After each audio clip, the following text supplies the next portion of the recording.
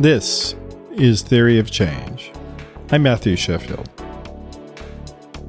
We got a great program for you, but before we get into it, I just wanted to remind everybody that Theory of Change is part of the Flux Media Network. So go to flux.community for more podcasts and articles about politics, religion, media, and society and how they all intersect. And if you want to get previous episodes of this program, just go to theoryofchange.show and you can get full access to the video, audio, and transcripts of all the episodes. And my thanks especially to those who are paid subscribers. You can do that on Substack or on Patreon. Thank you very much for your support. All right, so with that little plug out of the way, let's get into today's program. It's election season again, which means that public opinion surveys are constantly in the news. Trying to figure out what likely voters want is on the minds of everyone who works in politics or journalism. But what about the unlikely voters? Now, at first glance, it may seem a bit absurd to ask about the political views of people who aren't registered to vote, or who are registered but rarely do turn out to the polls. But the reality of American politics as it stands right now is that elections are often decided by such small margins that mobilizing non-voters could be, and likely has been, crucial to winning elections. And when it comes to figuring out what unlikely voters think, there's no one more expert on the subject than David Paleologos. He's the director of the Suffolk University Political Research Center, which is known for its public opinion surveys. And it is also known for a poll that they do every few years of unlikely voters. So thanks for being here today, David. Welcome to Theory of Change. Thank you. Great to be in Flux. All right, excellent. Well, all right, so before we get too deep into the subject here, let's define what is an unlikely voter as you have done it in these surveys here. So an unlikely voter really falls into two categories. One, people who are not registered to vote. Obviously, they're not likely to vote if they're not registered to vote. And two, people who are registered to vote, but who indicate on surveys that they're not likely to cast a ballot. So normally pollsters will begin a survey and they'll say, how likely are you to vote in the upcoming election?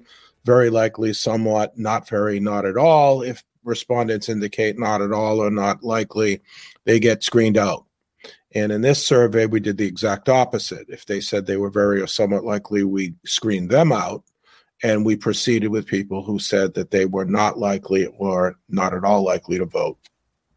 And how reliable are those indicators when people claim that they're not likely to vote? Tell us about the research about that particular self-identification. So some people actually say it so that they will be disqualified from the survey and that they can hang up in a civil way. Some people genuinely are not likely to vote. And when we probe a little bit further in the survey, we get an idea about whether or not they've voted in the past or whether or not they have a Democrat or Republican-leaning preference. But when you look at the data that's out there from the U.S. Elections Project, they do calculations based on voter-eligible population for every state and nationally. And what we found is that it's not just a few million people that don't vote. It's a lot of people. We're expecting 90 million people who are eligible to vote in the United States in 2024 will not vote, either because they're not registered to vote or they're simply fed up and they won't vote. And that's an ominous number when you think about it, 90 million people. Yeah, what's the percentage? It's more votes than were cast for Joe Biden, and Joe Biden set the record for most votes received by any presidential candidate in 2020. He was in the 80 million plus range, and 90 million people exceeds that. 90 million people are saying they're not going to vote, even though they're eligible to vote. And that's a huge problem. Yeah. So pollsters do these niche surveys, Democratic voters only, Republican voters only, caucus voters only. And these are very small subsets compared to the 90 million people who are Americans, they're citizens, and they're just not going to vote. They're fed up. And so we thought back in 2012, why not poll them and figure out what's going on and then track it? And we followed up with a survey in 2018 and now here in 2023. And there are some common threads in the data. but also some red flags and also some opportunities for candidates in terms of trying to convert those non-voters into likely voters. Mm-hmm. Yeah, and I mean, and again, we're talking about such a large pool of people here that there's no question that not even 20% of them could easily make the difference for any presidential candidate, and certainly for a lot of congressional or gubernatorial or whatever down the ballot. I think there's no question about that. And there has been some research that indicates that Donald Trump was able to do that to some degree in 2016, and that was a big thing he was interested in doing in 2020 as well, trying to identify non-voters, disengaged people who were sympathetic to him. So it's, yeah, like this is something that's already happening, and you guys kind of were ahead of the curve in that regard, I think. So, yeah, I think so. And I'm surprised that people didn't copy. Usually people copy some of the work, post scoop questions and poach questions and different things from each other. It really hasn't been done. I think I understand why it hasn't been done, because it's really expensive. I mean, we do live caller surveys, and you can get in and out of a live caller survey in 3 nights, 3 days, 4 days max. Getting non-voters is tougher because these are people who aren't used to being polled. They're tougher to reach. They're disproportionate minority. They're disproportionate young, lower educated. They're also disproportionate disabled. There's a much higher population of disabled people who have just given up on politics. They're just trying to survive because of their own issue or disability or family disability. So they're a tougher population to reach. But we think it is essential. And I do think that it helped Donald Trump in 2016. It also helped Barack Obama in 2012. If you remember, back in 2012, we did the survey, I think in August, which is kind of the low point of Barack Obama's numbers. He was really suffering a lag effect after the big 2008 win, hope and change. And then a lot of people hadn't really soured on him, but they didn't have the same intensity. And he figured out that if it was just a persuasion campaign, he was probably going to have a real challenge. And so I think the DNC, from what I understand, just like Trump did in 2016, used the data to go out and find non-persuadables, people they didn't even have to persuade to vote for Barack Obama. They felt that if they could get them just out to vote, that a high percentage of them would vote for Barack Obama. And that's exactly what happened. Yeah, and in the 2012 poll that you guys did, Obama was he wasn't the majority candidate, but he was definitely the preferred candidate of these unlikely voters in the survey that you conducted at that point. Now, you guys found a kind of a partisan reversal, if you will, that Donald Trump got more support than Joe Biden did. 2023, absolutely, yes, absolutely. And the exact opposite dynamic, if you look at people who weren't registered to vote, it's about a 2-to-1 break for Donald Trump over Joe Biden.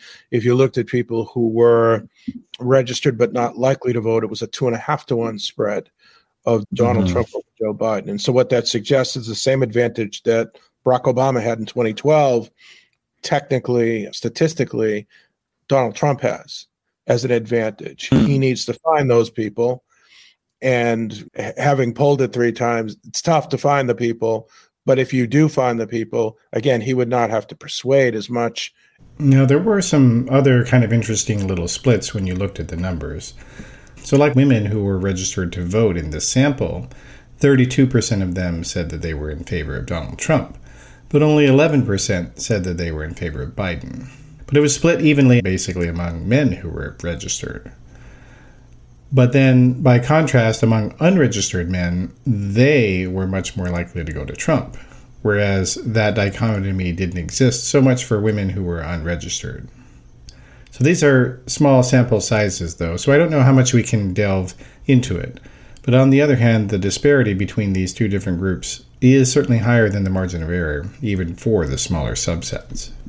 What's your take on all that? Is there anything to be gained from looking at these numbers?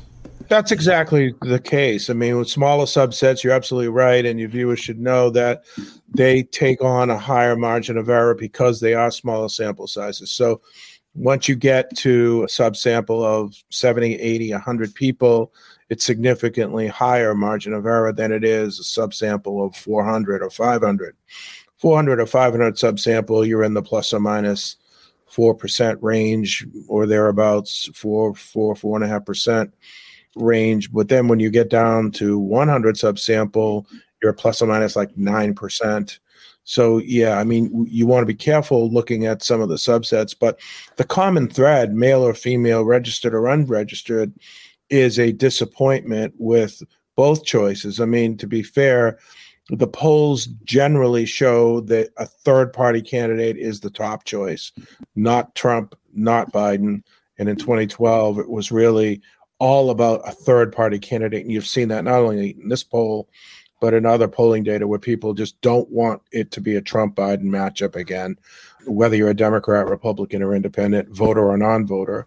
And you're seeing the same kind of dynamic here. Most people were opting for something else, a better choice than those. But if they had to choose between Biden or Trump, Trump was getting the plurality of support over Biden. And that speaks to a number of issues that are important to men and women, registered or not registered, be it the economy, immigration, parenting. You mentioned some of the female respondents for Trump.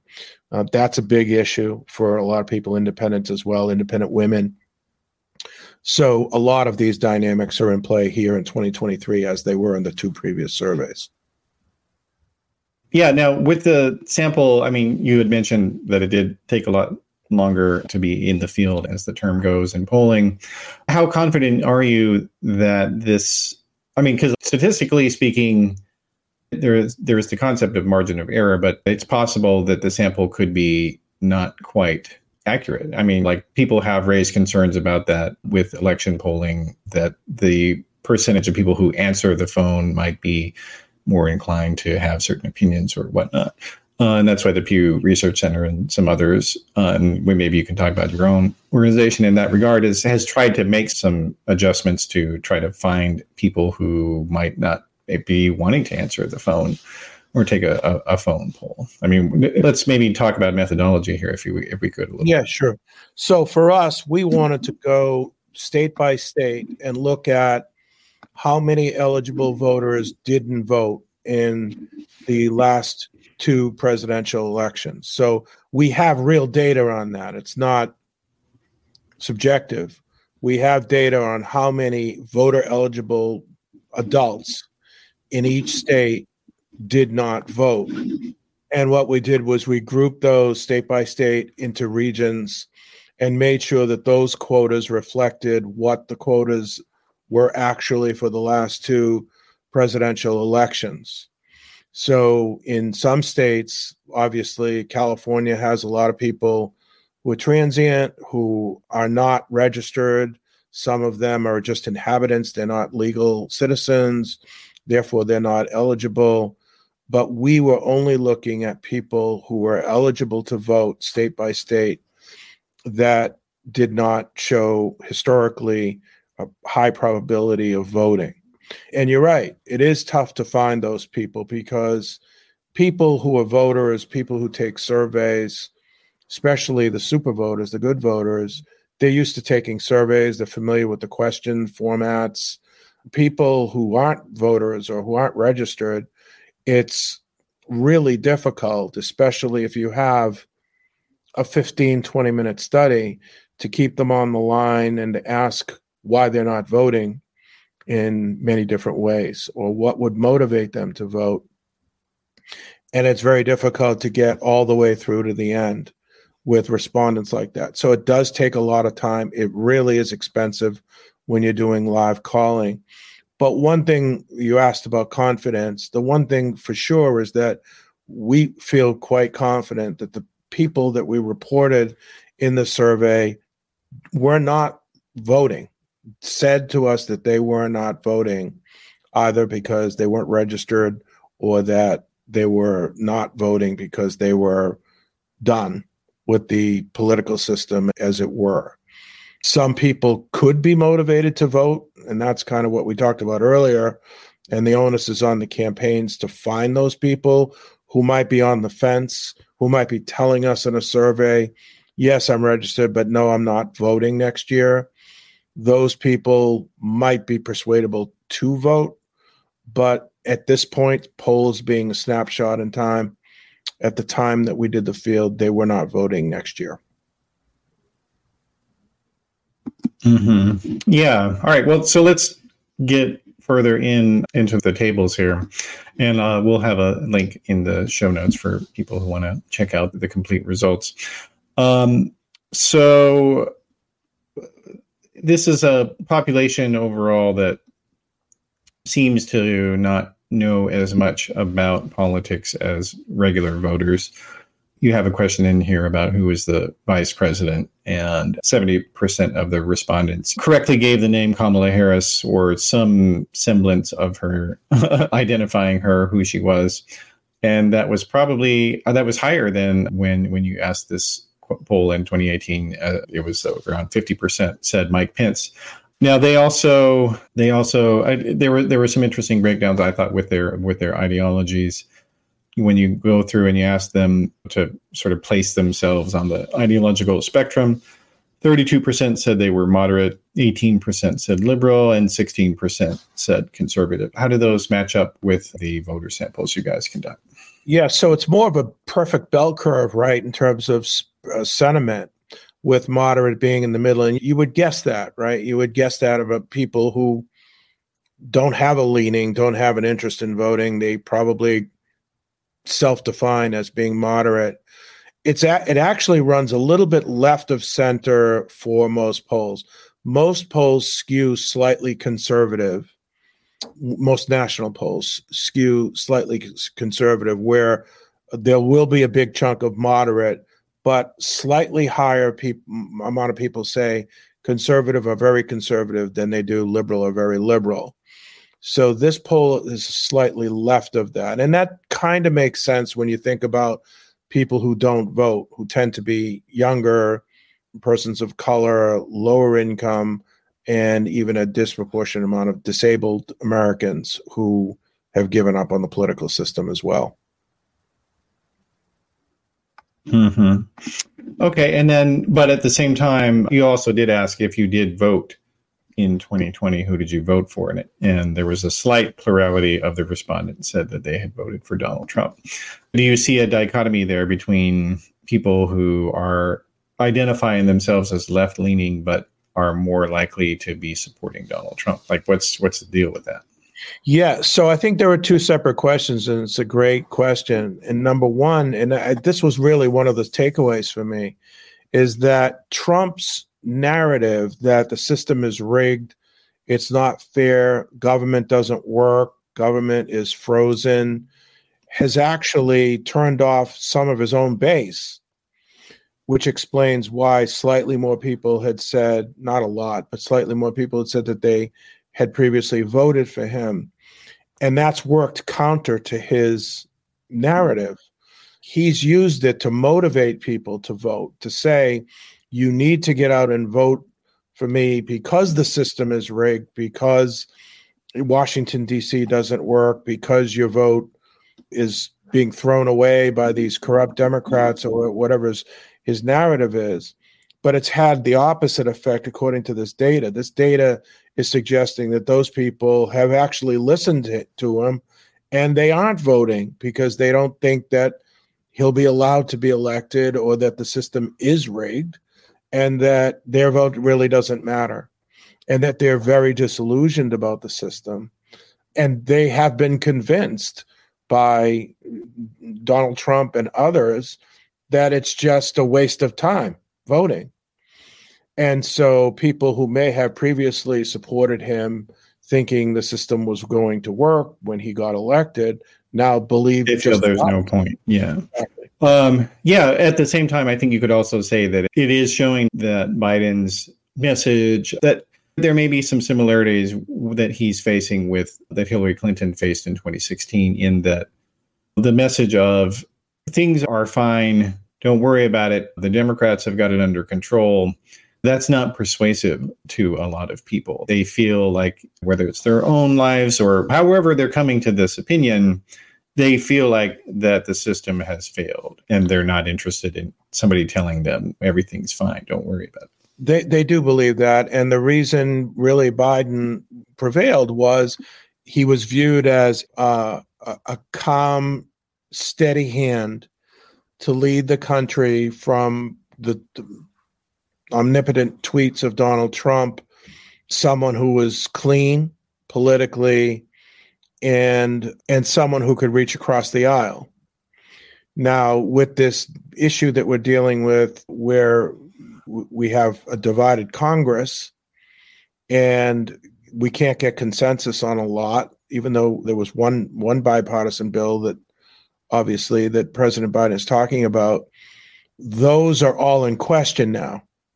Forget about his age and competency. That's been an overriding issue. It's worse now. But if he is seen to not be squeaky clean honest, but by virtue of either the Hunter Biden issue or these allegations against Hunter Biden and whether there's a connection with President Biden remains to be seen. If that is tainted and his ability to reach across the aisle and to make things happen, if that is tainted, you're taking away a couple of important legs from the table that was a strong table for Joe Biden. And then you add into that whether or not the immigration issue is going to become better or worse next year, and whether the economy is going to be better or worse next year. You've got a lot of variables in play that could potentially give him the kind of negatives that Hillary Clinton had in 2016. Mm-hmm. Yeah. And I guess one of the other things that stands out for me in this sample in terms of their demographic differences from likely voters is where they look for news from. In this sample, they were much more internet driven with social media websites. 34% said that that's where they got their news from. That was tied with television and cable news networks. And then newspapers and magazines were only 10%, and then radio down to 4%. So, I mean, that seems like another big difference. Maybe that's a function of age of this sample, or what do you think? Yeah, I think that's part of it. But I mean, it tells me that you're in the right media doing podcasts, because we're seeing a straight line down for TV. In the old days, everybody wanted to be on TV. It was like a big deal. But I mean, my two boys are in their early 20s. They are not TV watchers. My son is at USC. He doesn't even have a TV in his room. He projects on the wall from his laptop. So if you're under 35, TV is not your bag. You are watching podcasts and listening. You're getting your information from other sources. And the whole TV presence is dying. It's not just among unlikely voters, it's among likely voters too. Viewership is dropping right across the board. Everybody's feeling it. MSNBC, CNN, Fox News, they're all dropping or trying to maintain that critical demographic, that the 25 to 54 demographic that everybody yearns for. But it's just like staying afloat. Nobody's really growing an audience because everything is rotating to social media. And this is why it's so important to get good information, to listen and watch podcasts and so on, and click on some of the links that you can see and do your own research, because television is really an old person's game right now. Yeah, no, it definitely is. And to that point, one of the questions that you asked people in the poll here is, what do you think of when you hear the name of the current president, Joe Biden? And the first answer that people gave was old. It was about 19% said that about Biden. Now, how did that sort of thing compare to when Trump was president, when you guys did this in 2018? What did people have to say back then? Well, the words offered on Trump were more vulgar, but they weren't as bad in terms of total responses. So wasn't just old, it was cognitive skills and so on. People were a little bit more civil with Biden than they were with Trump, but the total amount of negative sentiment was pretty high against Joe. For Joe which Biden. one? for Joe Okay. Biden. Yeah. Well, I'm saying with the negative with Trump, like what was the percentage with that? It was about 10 or 15% total negative sentiment lower.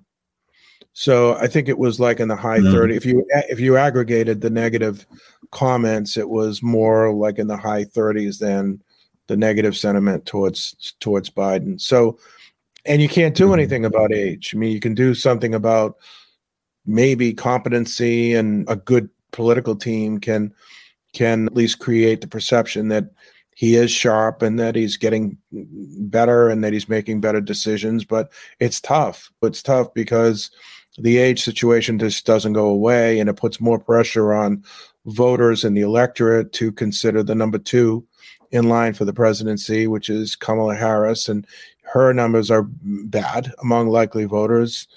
And I think a lot of people, more people know who she is in this poll than Mike Pence was, because Mike Pence really flew under the radar. Kamala Harris has been thrust into the spotlight in a positive way by left-leaning media, but also been thrust into the spotlight by right-leaning media, trying to show that she's not competent and not a good second choice. And I think the combination of both of those media sides, if you will, have impacted people, even who are not likely voters, to recognize who she is. That may not necessarily be a positive thing, that more people recognize who she is. It's just that they do recognize who she is, and it could be a factor among likely voters next year. Mm-hmm.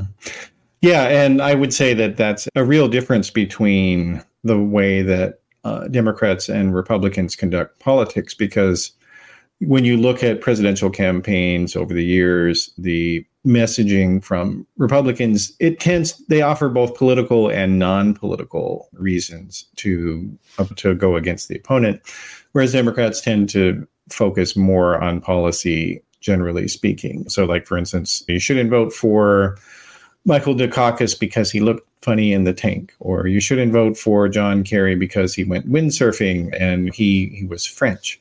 Whereas the Democrats, generally, the only sort of non-political thing they kind of offer is, well, they're stupid, and they don't really focus on anything else. And the age thing actually is really interesting as an attack line against Biden, because, I mean, as everybody knows, Trump is basically the same age as him.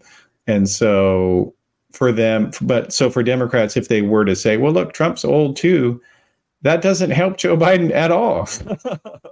Because you're basically saying, look, our guy's too old also. And so it's actually a really interesting and vulnerability for Biden in that regard. It's going to be an interesting year next year because, and this is just a sort of a sidebar to your original question, but I think it's important. When you look at Dianne Feinstein, Mitch McConnell, and they're all leaders in Congress as well, in addition to Joe Biden. And then you're going to see the graphs of the average age of the U.S. senators and how few people are under 40 years of age and so on. So the age incompetency is being weaved together against Joe Biden, whether it's fair or not fair. It's and less so against Donald Trump.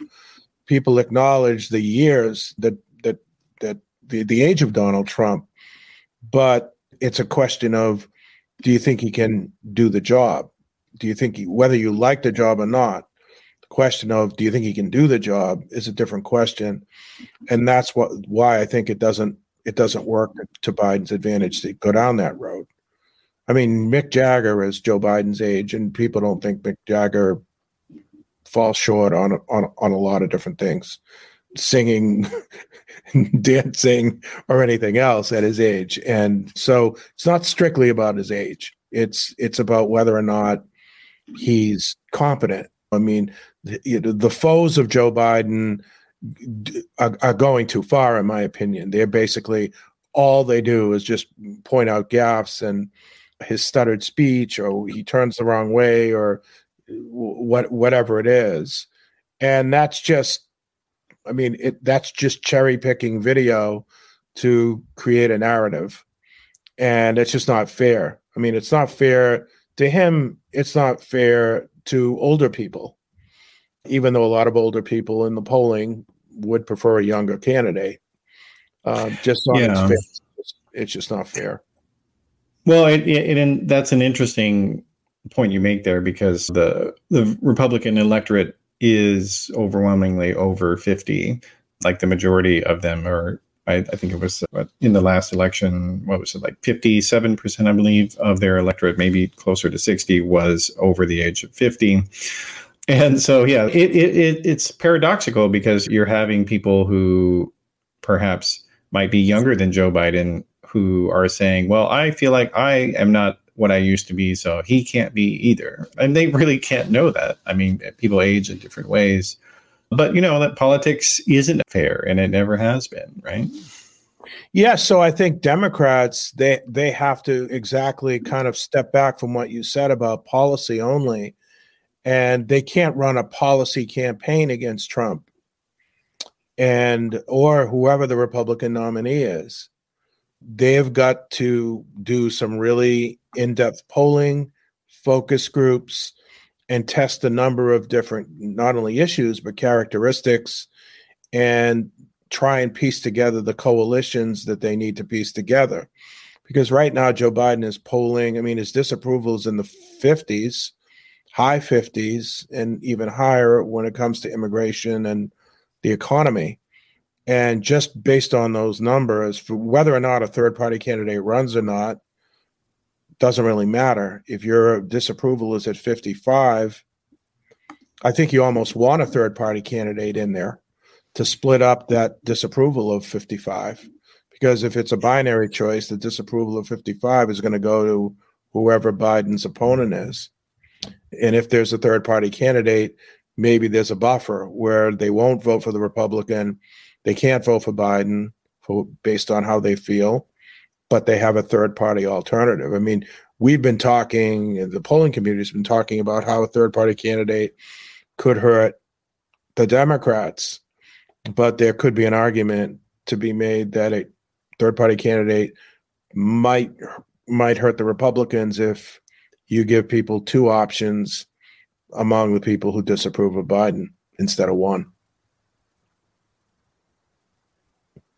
Yeah, no, that's true. Although it was interesting that you guys did offer some various potential candidates to these people, and not Trump, not Biden, but they weren't particularly interested in any of them.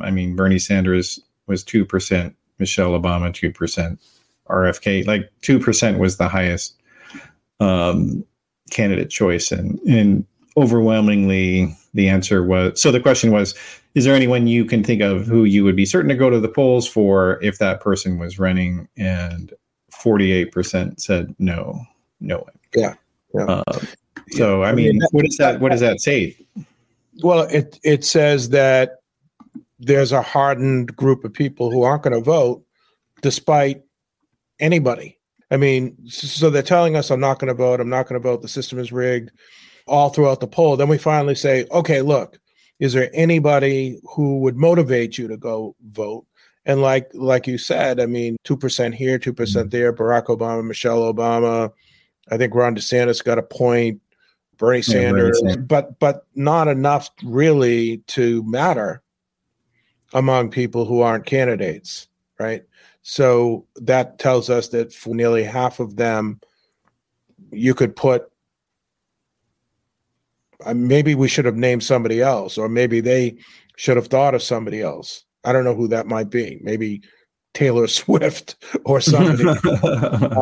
I really don't know, but obviously the people that would immediately come to mind didn't come to mind, and for them, and that just gives you an idea of why this kind of polling is so important, and of how alienated people feel. Yeah, and so one of the other questions that you guys ask that I think undermines a lot of the conventional political wisdom. A lot of Democrats have this idea that people don't vote because it's too difficult for them to vote, that voter registration requirements or photo ID or whatever, that they just are too scary to people.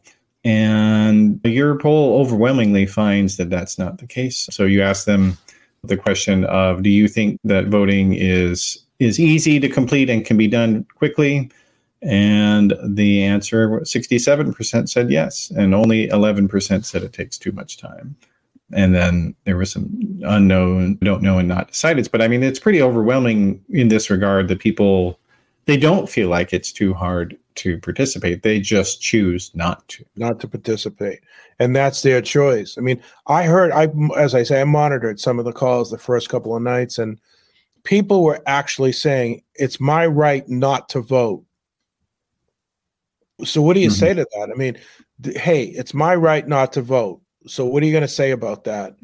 And it wasn't about ease of registration. I mean, and by the way, that 67, that 2/3 number has run through all three polls that we've done going back to 2012. A clear majority of people know that it's not that difficult to register, and they just don't want to. They want to have nothing to do with it. Some people didn't want to vote because they didn't want to be on a jury list. They didn't want their name to pop up. There were some people who were felons or who had criminal records. They didn't want to be on anybody's radar. I mean, there were a bunch of different reasons, but the overwhelming reasons were they just don't believe the system works anymore. They don't believe their vote counts. It has nothing to do with registering to vote. It has to do with them just giving up on the system. And some of those people were Trump voters, and they've given up. Yeah, well, that is the irony. So while Democrats believe that more voting, like people are not vote, they're wrong to think that people aren't voting because they don't know how to or it's too hard. The Republicans are also wrong to think that non-voters are not interested in them. I think your survey shows that they, at least on a certain level, are willing to entertain them. And maybe it is just Trump. I mean, I think that's kind of the wild card that we don't know yet, because the previous two surveys that you did, these non-participant people, the unlikely voters, they didn't like the other Republicans before Trump. And so that remains to be seen. And you kind of see that with the difficulty that all these other Republicans have had gaining traction. And I keep seeing that more kind of like Republican consultants or commentators, they have this idea in their head that Donald Trump is the weakest of our major candidates in the general election. And I think the opposite is true, that he's got a lot of people who would never vote for Ron DeSantis, who would never vote for Nikki Haley because they strike them as corporate overlord types who are repulsive, whereas they see Trump as kind of a vulgar guy that they can identify with on a certain level because he's not hoity-toity, above it all kind of person. I mean, what do you think? Yeah, I think he connects on a granular level with lower income, lower educated voters, union households, those have a trade or a vocational education. You're absolutely right. He's hitting bases that a lot of these other candidates like DeSantis, Nikki Haley are not hitting. You add to that the most recent polling that shows Donald Trump beating Joe Biden by 9 points in the latest ABC News, Washington Post poll. And even if it is an outlier, which they believe it is an outlier, but even if it is an outlier, the fact that he's leading or tied, he being Trump, is leading or tied with Trump with all of his legal troubles in what's supposed to be a strong economy is got to be a concern. And the polling does indicate, you're absolutely right, the polling does indicate it's Trump or bust for a lot of these Trump voters. And we've asked the question, if Trump does not get the nomination among likely voters, if Trump doesn't get the nomination, what would you do? A considerable amount of people wouldn't vote. A considerable amount of people would vote third party. Some would even vote for Cornel West. A few would even vote for Joe Biden. They would not vote for the Republican nominee. So, I mean, in a way, Trump has the Republican Party hostage right now, because if he wins, he's going to be vulnerable in the general election on issues like abortion, which he's trying to moderate his position on, and other issues. But if he loses, a piece of his following is just going to walk away, and that will set up a resounding victory for Biden or whoever the Democratic nominee is. Mm-hmm. Yeah, and what happens after him? I mean, one way or the other, if he's after 2028, or sorry, in 2028, he's not going to be running. And so what Republicans do after that point, it's anybody's guess. But they're now at this point where they've got probably, so, I mean, it depends on how you plumb the percentage, but, somewhere between like 35% to 55% of the Trump voters don't like Republicans. That's a big problem. And that's why we've had this debate about the third party and the no labels candidate. Is someone going to fly in, run as a third party candidate, whoever that might be? And what's the impact going to be in the swing states and in the 2024 election? I mean, I guess the bench really for 2028 for the Republicans is Nikki Haley, Ron DeSantis, Scott, Youngkin, maybe Governor Sununu, and that's it. It's kind of a short bench. On the Republican side, you've got the people who have run before, Elizabeth Warren.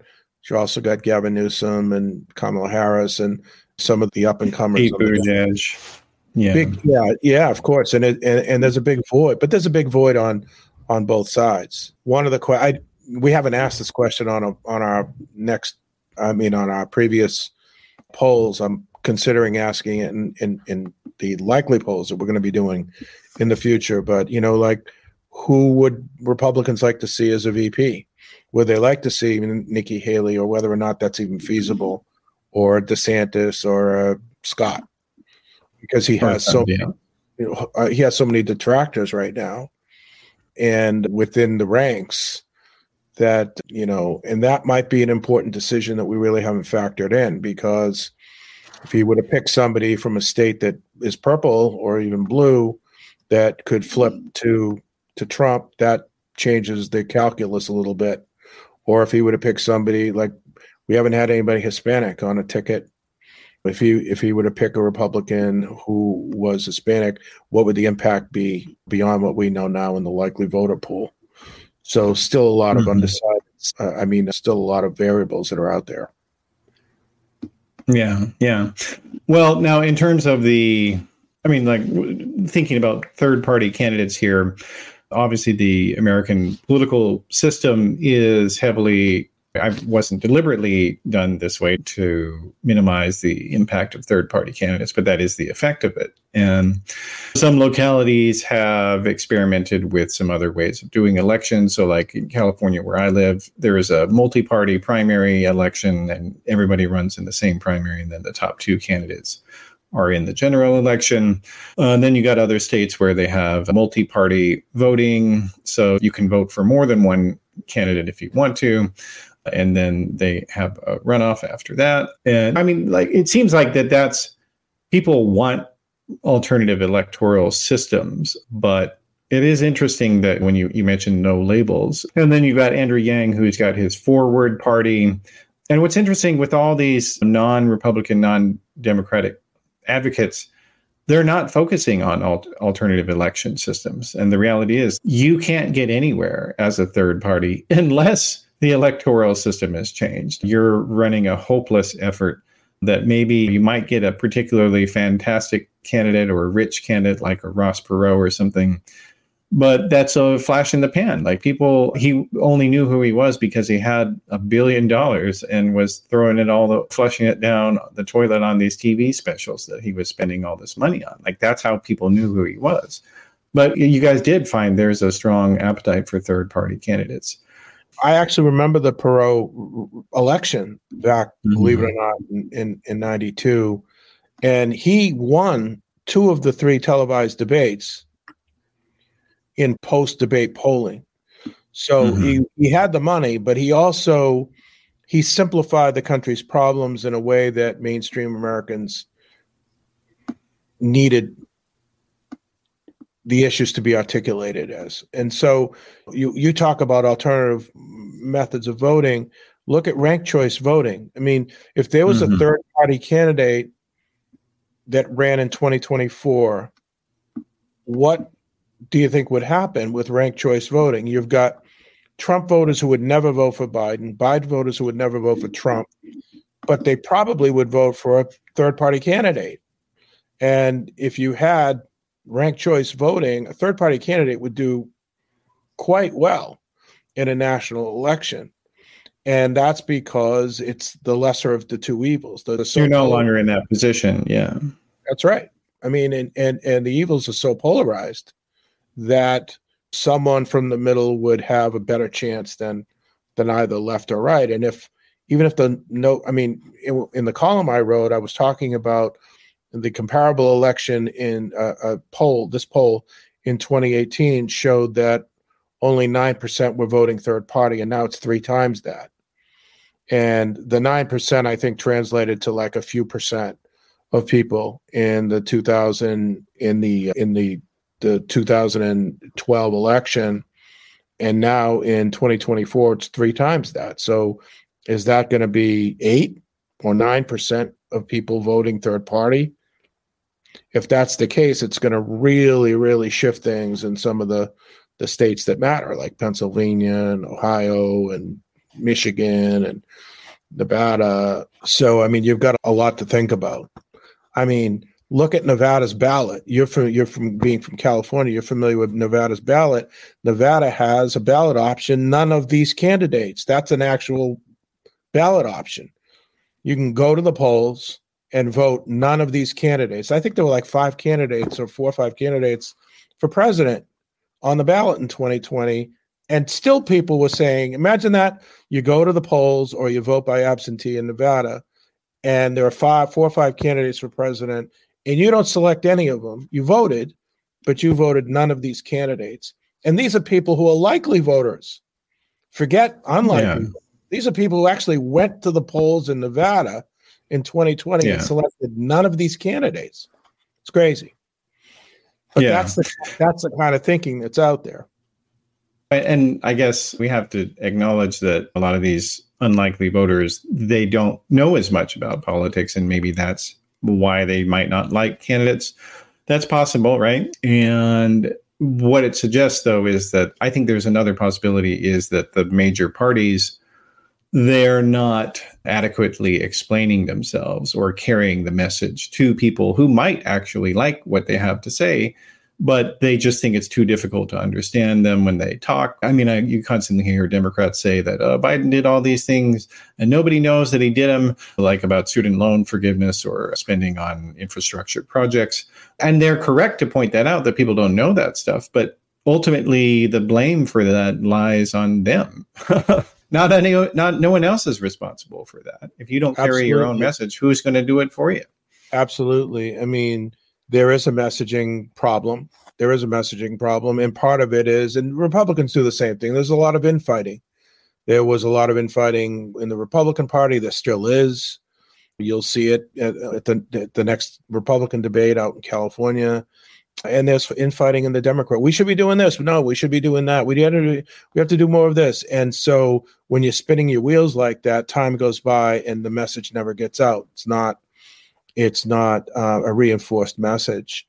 But even with all of the good news, and there is a lot of good news in the government statistics that are being released, unemployment numbers, but even with all of that, I mean, the poll we released last week, which was a kitchen table poll on the economy, we found that